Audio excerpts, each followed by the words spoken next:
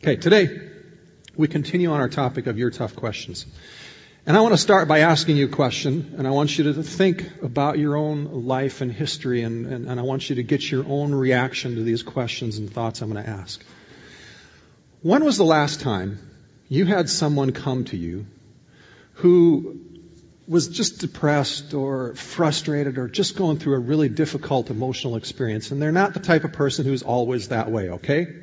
They're a little more normal than always that way, right? But they came to you with a problem, a friend. Maybe you even had one come this last week, and you can actually put a name to this. What did you do?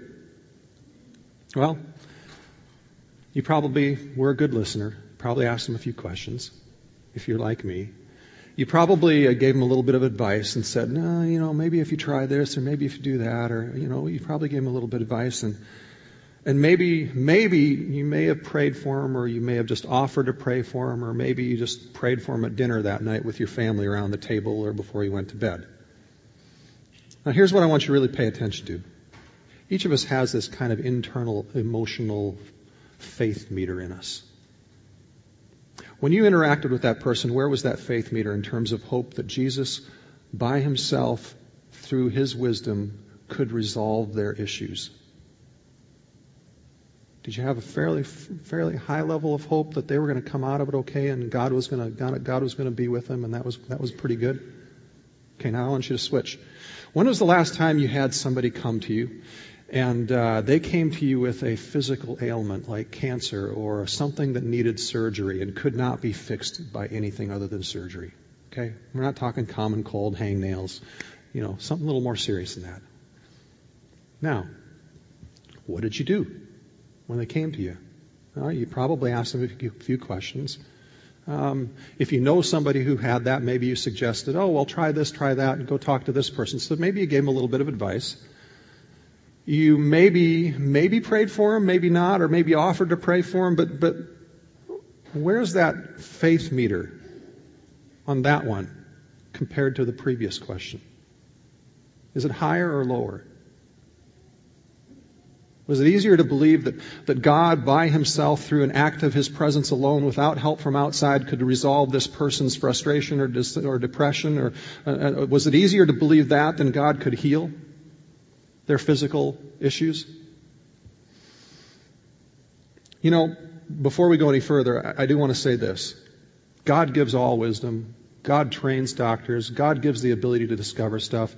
You don't have any greater faith, or if you don't go to a doctor, you don't have any less faith if you go to a doctor. Okay, let's just settle that issue and shove that aside for now, okay? But here's the point. Those two scenarios, those two questions do tend to betray something about where our faith is at inside of us. Do we believe that God can really act in those circumstances? Maybe more important, do we approach our faith? That internal question can betray the fact that sometimes we approach our faith more as we try to, let's coin a phrase, advice ourselves into transformation.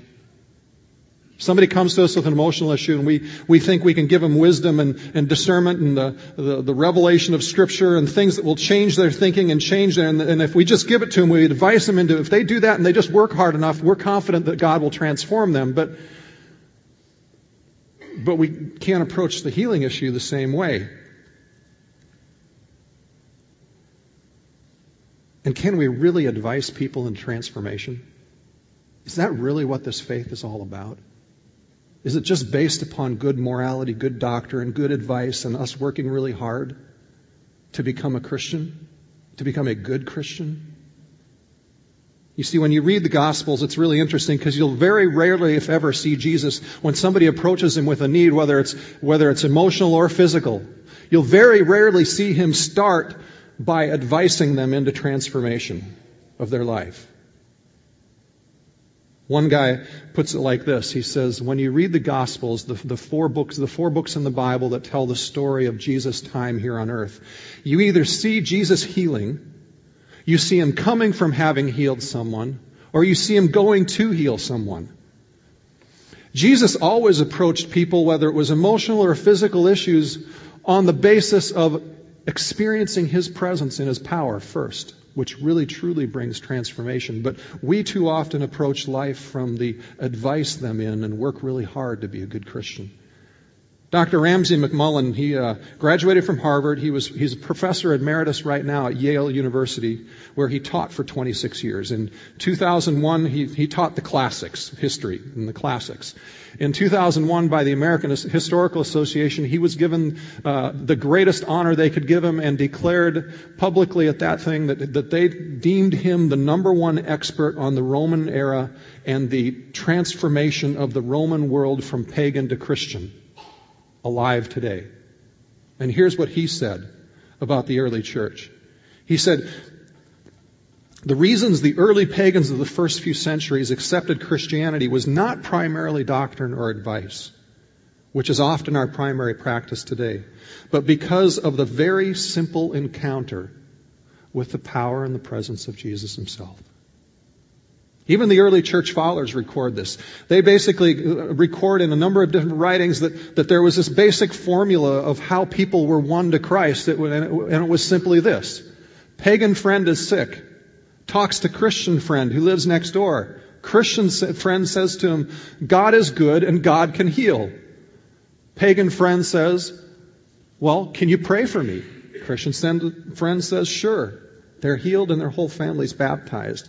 And then they figure out the doctrine of who they believe in after they've experienced Him and love Him.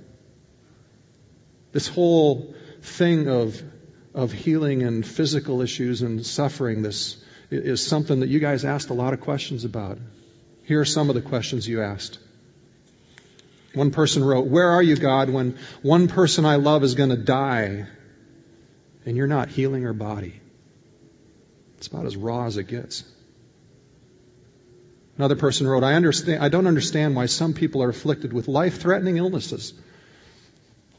Another one wrote, if we don't see a specific prayer answered, is it because we don't have enough faith? And then they refer to this scripture, ask and it shall be done doesn't seem to work very often, they say. And then we make holy excuses for God and say, well, it must not have been God's will. Or here's another one who wrote a fairly long question saying, I'm reading the book by Jesus Culture talking about healing and prophecy. Did anything change from Jesus being on earth and or the apostles' healing? In other words, should it be any different now than it was then? If we are to be like Jesus and follow in His ways, shouldn't we have that power? The same with healing or the same with prophecy? And then they end with this, I'm really confused and I'm just not sure where to stand on this. We've been talking about the problem of evil, and one aspect that we haven't dealt with, we've dealt with this whole moral concept, the idea of sin coming into the world, but one issue we have not dealt with yet is this whole idea that philosophers and theologians call the natural aspect of the problem of evil. This issue of accidents and disease and the sovereignty of God and how He interacts with all that kind of stuff. And the Scripture is very clear that the moral sin caused natural consequences. In Genesis 3:8-24, I'd really encourage you to go home and read this later. But I'm just going to summarize what it talks about as far as the catastrophic influences of the moral fall on the natural problems and the natural order of the world. It starts out by saying basically that our innocence was lost and fear came in. And we were no longer who we wanted to be, so we have to start protecting ourselves and projecting this image of who we are, and we're no longer authentic. We have to fake stuff and try to make sure people think we're better than we really are, and we're ashamed to let them know that we're not. And then it talks about the fact that the curse, this whole process affected all of creation. It affected the animals, it affected the ground, it affected our work, and it all became more difficult. And it talks about how this fall was catastrophic in bringing upon the creation the very essence of sickness and disease, which wasn't there before. And there's pain in our work, and pain in our life, and pain in our childbirth, and there's the actual thing of physical death.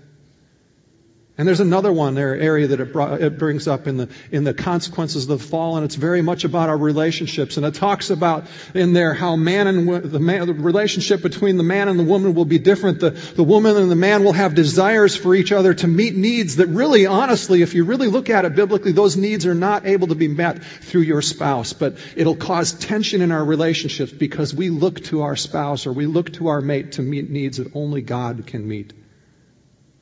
And that's part of the fall. This whole thing substantively changed the entire created order.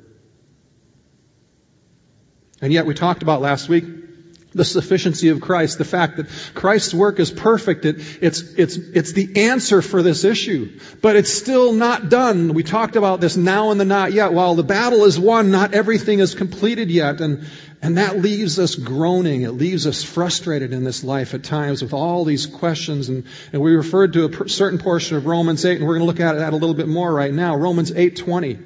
It says this. It says, "For the creation was subjected to frustration," talking about the effects of sin.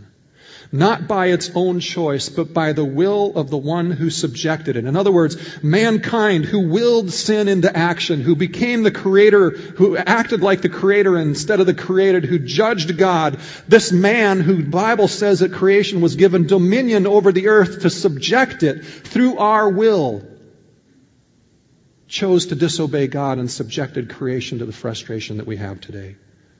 But then it goes on to talk about hope, and it says, "In hope that the creation itself will be liberated from its bondage to decay and brought into the glorious freedom of the children of God," which really is just reflective of the fact that when we get our wills right with God, when we live from a submitted as a creator, not as a created being, not the one who judges the creator to determine whether he's good enough. When we live from the aspect of a repentant place with God, willing to obey Him in whatever He asks us to do, that we realign with Him and His Spirit comes in us and starts to restore that which was corrupted in us from the very beginning.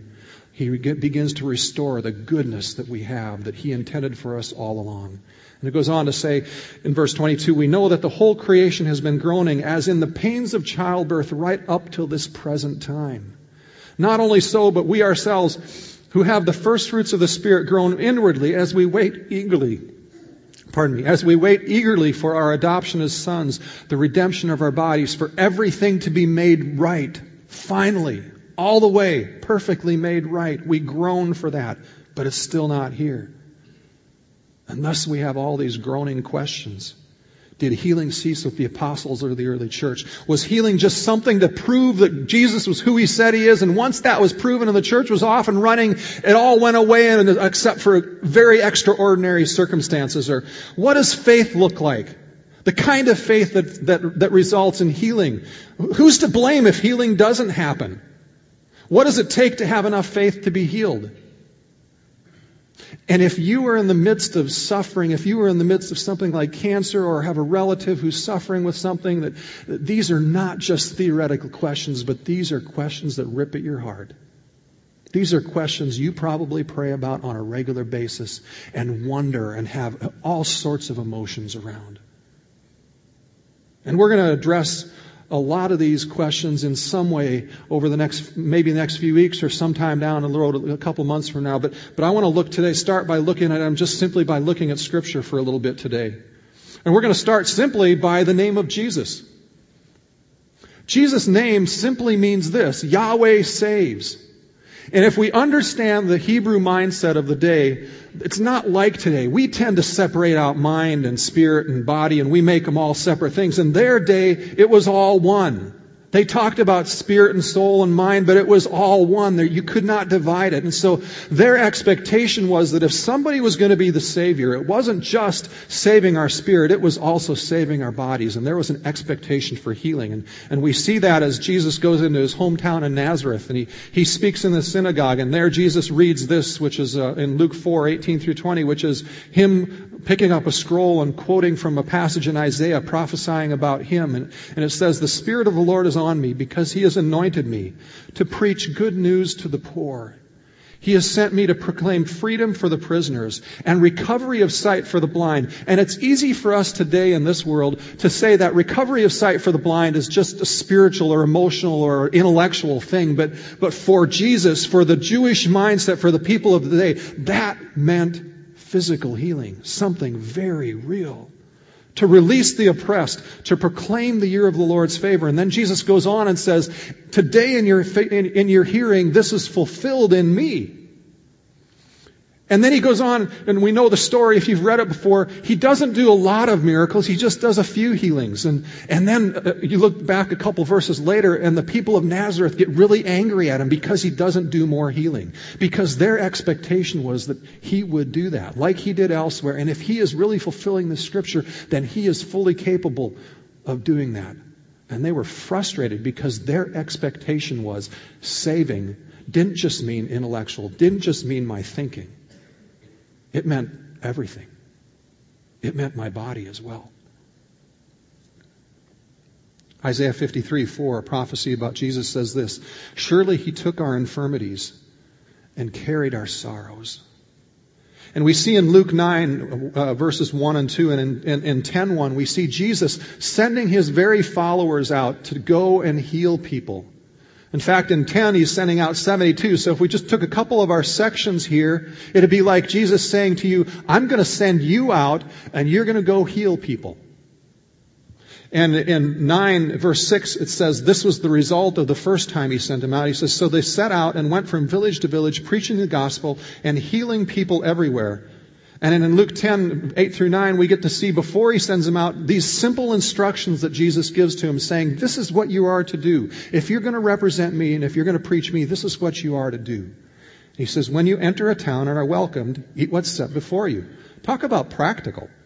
Just eat what's set before you. Heal the sick who are there and tell them, the kingdom of heaven is near. Very simple. Not complicated at all. The kingdom of God is near us. But one of the difficulties we have with this whole thing is all the unexplainable. How do we deal with the unexplainable? Why do they get healed and not me? Or why do I get healed and not them? And why is there sickness anyway? Why did God even bring this anyway? And we blame God, and we talked about that in the blueprint view. So listen to that if you didn't hear that a couple weeks ago. And we've built theologies around our unexplainable questions.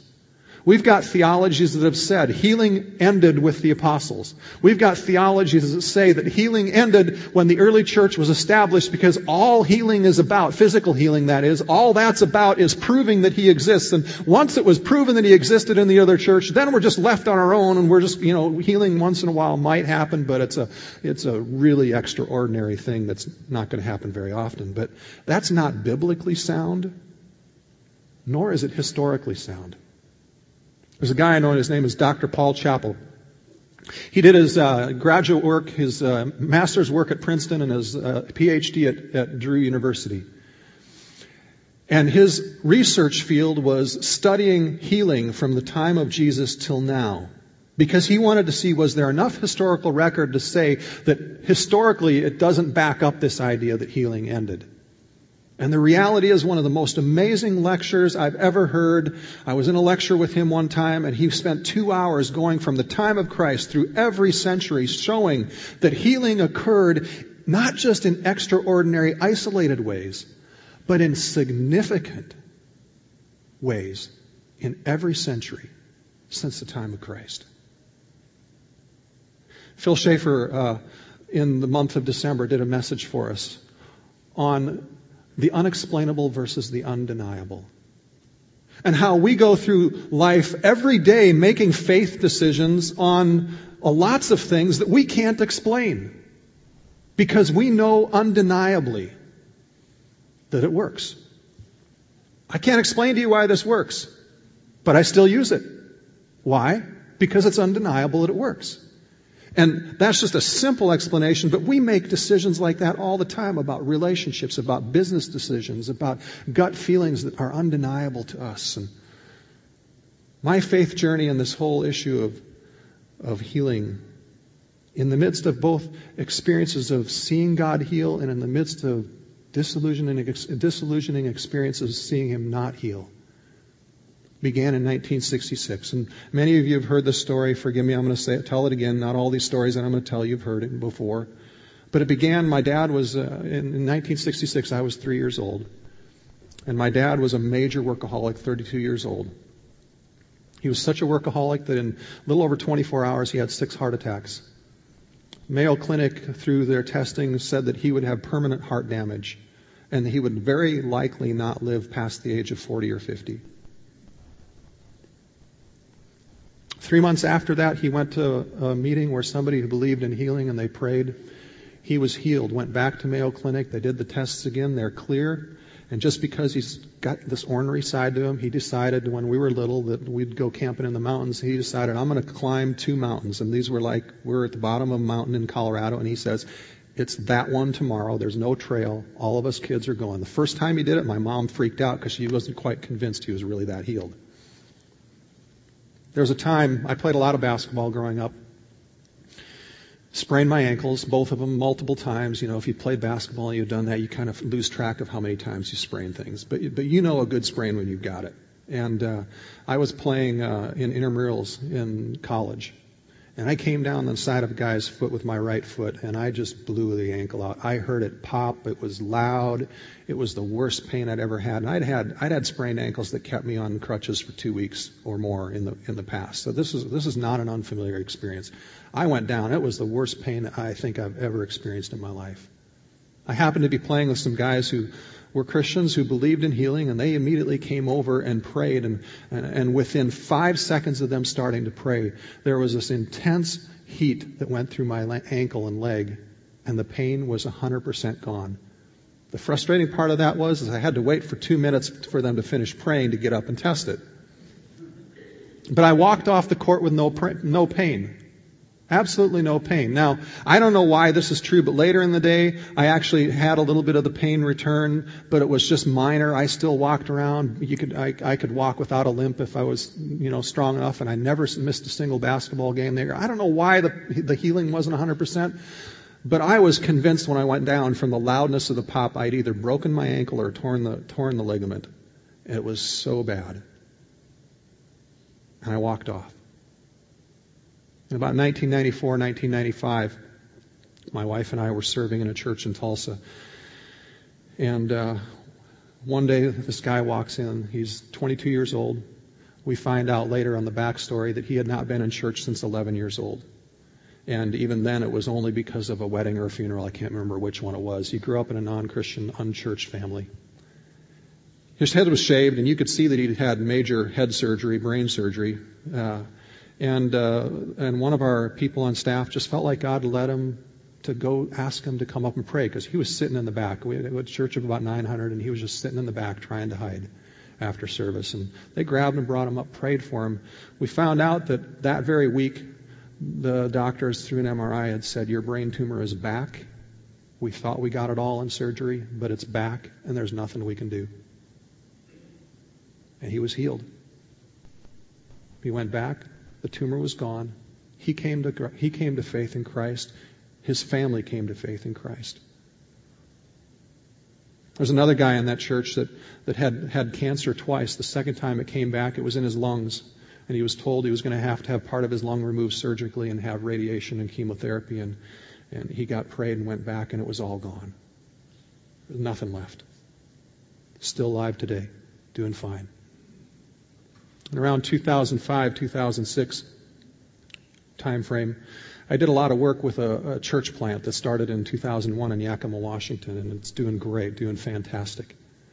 And I was there 5, 6, 7 times a year working with their leadership team. And in their church, there was a guy named Dr. Sonny. His last name is Indian, and something you can't really easily pronounce, so everybody just called him Dr. Sonny. Who, it was interesting enough, I found out later on that he actually had done his medical residency under one of our closest friends who ran a residency in Tulsa when we lived there. But Dr. Sonny was in his office one day working, and a guy came in for a regular checkup, and during his checkup he had a heart attack. And he was actually seeing one of the other docs in the practice, and they worked on him. His heart completely stopped. He stopped breathing. They gave up, walked out of the room. More than 5 minutes without any heartbeat or any breath. And Dr. Sonny walked in and just prayed, and his heart started. I don't understand it. Because there was also Judy who died from cancer, and we prayed like crazy for her in the same church, same place. I don't understand all the unexplainable, but I can stand today before you and say, from my experience, it's undeniable that God heals. And yet I find myself still oftentimes struggling with that same faith meter disparity that we talked about at the beginning. Sometimes the greater the distance that happens between whatever happened and now, it just seems it's easier to allow that faith meter for physical healing to go down for some reason, because it's maybe been a few months or years since we've seen that happen. But it's not just me. I want to ask you here, if you here personally have ever had any ailment or physical thing healed in you personally, that you undeniably would stand up and say, I undeniably know that was God. I want you to stand. Would you just do that if you're here? You've experienced that? Okay. Now, keep standing. Stay standing, please. I'm not going to let you down that quick. If you're here, other than the people who are standing, because a lot of you know all these people, okay? So let's just take the people who are standing out of the equation. If you're here and you know of somebody who you have heard the story personally from them, and you just go, I know beyond a shadow of a doubt that God healed them. Maybe it wasn't you, but somebody else. Would you stand? Okay. Now, before we go any further, keep standing for a second, but before we go any further, those of you that are sitting, the tendency for you right now is to feel, why them and not me? The tendency for you to feel is, maybe I'm an inferior Christian. Can I just ask you to just shove that aside? Because none of that is true. None of that is true. All I want us to do right now is look around the room. Just do it. Look around the room. How many people are standing? Not every one of these people is crazy. Right? I may be the only one, I don't know, but not everybody out here is crazy. And I would submit that there's probably, if we go around the room and interview, there's probably plenty of people standing who have had plenty of higher education that should have educated them out of believing in such fantasies as healing. There's something undeniable. And it's okay, go ahead and be seated. It's okay if you're sitting and you're still going, I don't really know. That's okay. Don't worry about it. Don't get caught up in that. It's okay if you're still going, I'm not really sure about this. You know, John the Baptist had some significant doubt in his life. You know, if you remember the story, he baptized Jesus, and there was this amazing experience of him visibly seeing the Spirit of God descend on Jesus as a dove, and hearing God's voice say, this is my Son in whom I'm well pleased, and confirming Jesus. But you know, a year later, or however long later, he's in prison, and it's been a while, and it's been discouraging, and his faith meter's gone down. Just like all of ours do, with normal course of life sometimes. And so he sends some of his disciples to Jesus. In Luke 7:20 it says this, when the men came to Jesus, they said, John the Baptist sent us to you to ask, are you the one who was to come, or should we expect someone else? Now at that very time when they came, it says, Jesus cured many who had diseases, sicknesses, and evil spirits, and gave sight to many who were blind. So he replied to the messengers. He didn't argue with them. He replied to the messengers and just said, go back and report to John what you've seen and heard. The blind receive sight, the lame walk, those who have leprosy are cured, the deaf hear, the dead are raised, and the good news is preached to the poor. And then he says this, which I find this very, very interesting. Blessed is the man who does not fall away on account of me.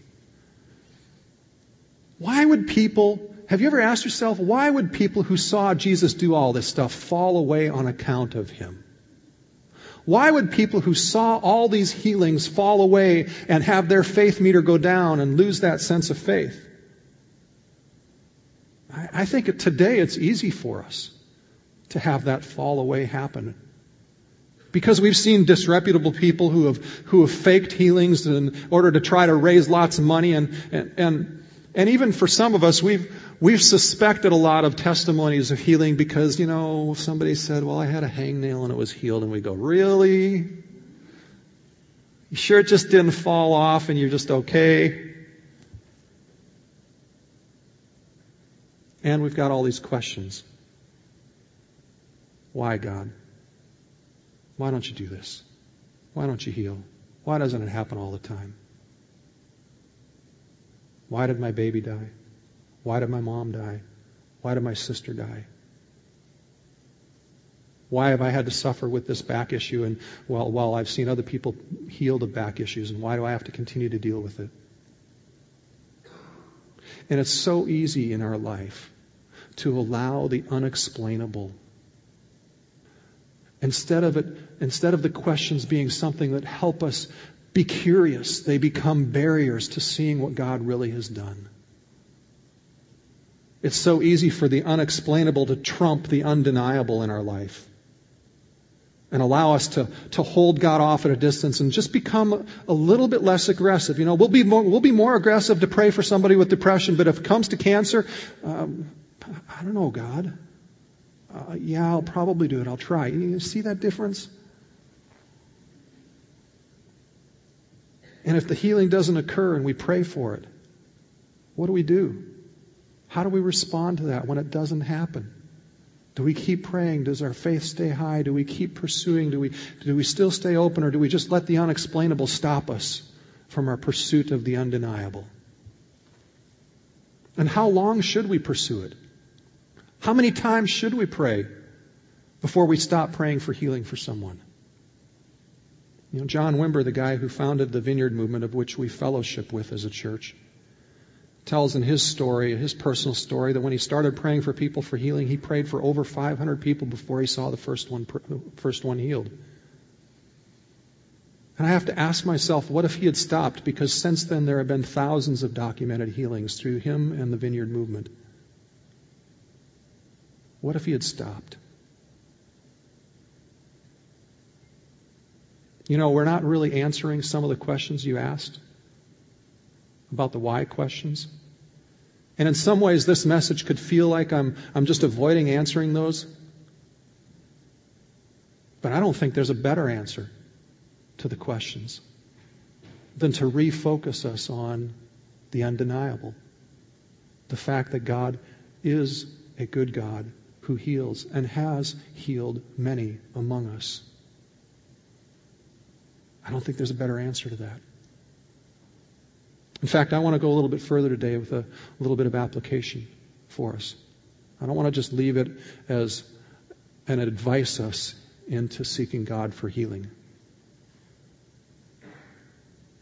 I'd like, if you're willing and you're comfortable doing this, I'd like anybody here who has an ailment or a sickness, I don't care if it's big or little, who would be willing to have other people pray for them. Would you be willing to stand? And if for instance, if you're in a situation where you feel like you can't stand, just raise your hand so other people around you can see it, okay? But if you can stand, let's stand. If you can't, no problem. Just raise your hand, okay? Now, there's one hand back there, and there's a number of people standing. Go ahead and look around, audience. Just stay seated for a minute. But I don't want you to get up and do anything, but I want you right now, I want you to pick a person that if you could pray for them, I want you to pick a person. Just look around and pick a person, okay? That's all I'm asking you to do. Now, for some of you right now, this brings up some emotional tension. It may even bring up some pain from your own experiences of frustration of not seeing healing. You may be going, I really don't know if I believe in this. Here's what I want all of us to do right now. And Andrew, you can put the background stuff in so we don't have deafening silence. And if somebody sneezes, everybody who's ADD goes, who was that sneezed? What I'd like you to do is I'd like you to just be honest with God. Just start by being honest with God. if you're just really not sure about this, if you got doubts, if you even have anger surrounding this issue, I want you right now, under your breath, to tell God that honestly. And then just ask Him to lead you. Okay? Just do that. I'm going to give you a few seconds.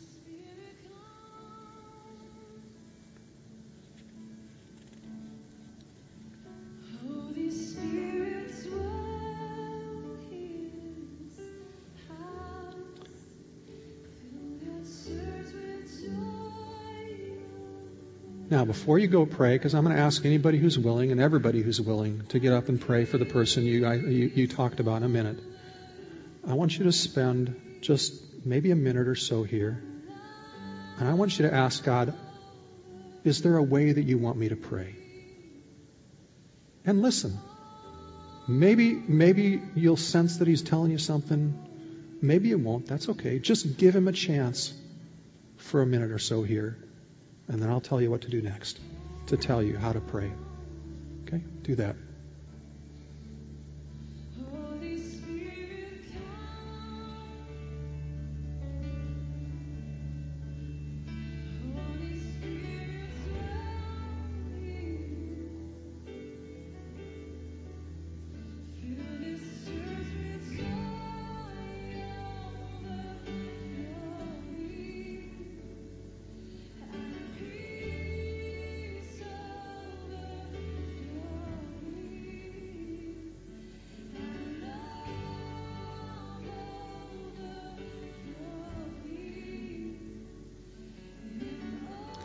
Okay, God's not playing favorites if you heard something and somebody else didn't, or if you didn't hear something somebody else did, okay?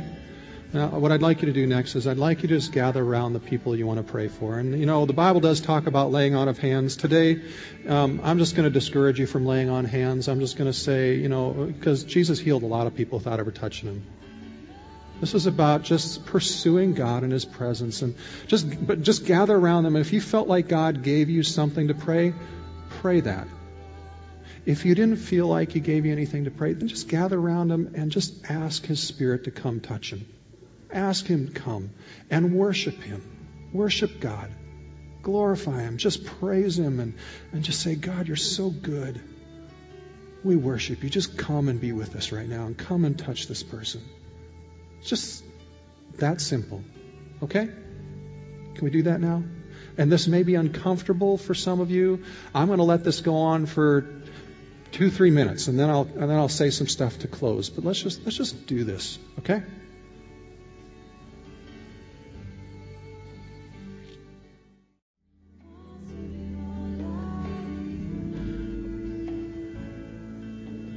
I want to encourage those who are praying to just continue to pray. But I'm going to make up give some wrap-up comments here, and we can pray as long as you want. Some of you may be sitting out there thinking, oh man, what kind of a church are we going to become? Because I've had some bad experiences or seen some bad experiences with healing evangelist churches or whatever label you put on it. You know what? Here's what I know that I want to be as a church. I don't want to be a place that we advise each other and work really hard to be good Christians. I want to be a place where we know God and His presence. Because you know what? Advising ourselves into transformation just simply doesn't work. It just leaves us tired. It just leaves us empty. And I want us to be a place where we are really truly friends with faith, like we've talked about, where we recognize the fact that, each one of us is going to go through times when our faith meter is down. And can we be honest enough about that? That we as friends can support each other and encourage each other?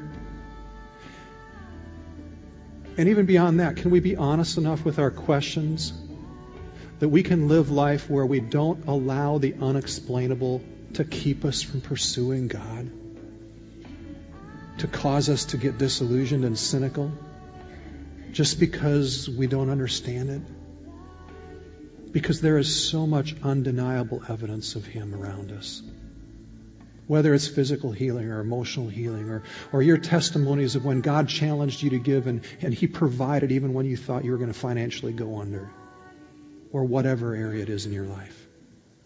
There is so much undeniable, but it's a shame for us sometimes. Not shameful in terms of we should feel guilty, but it's just a shame when the unexplainable prevents us from pursuing a God who does undeniable things among us. So whether we pray for 100 days, 2 years, 1,000 people, or 2 people before we see more people healed, can we just pursue the undeniable?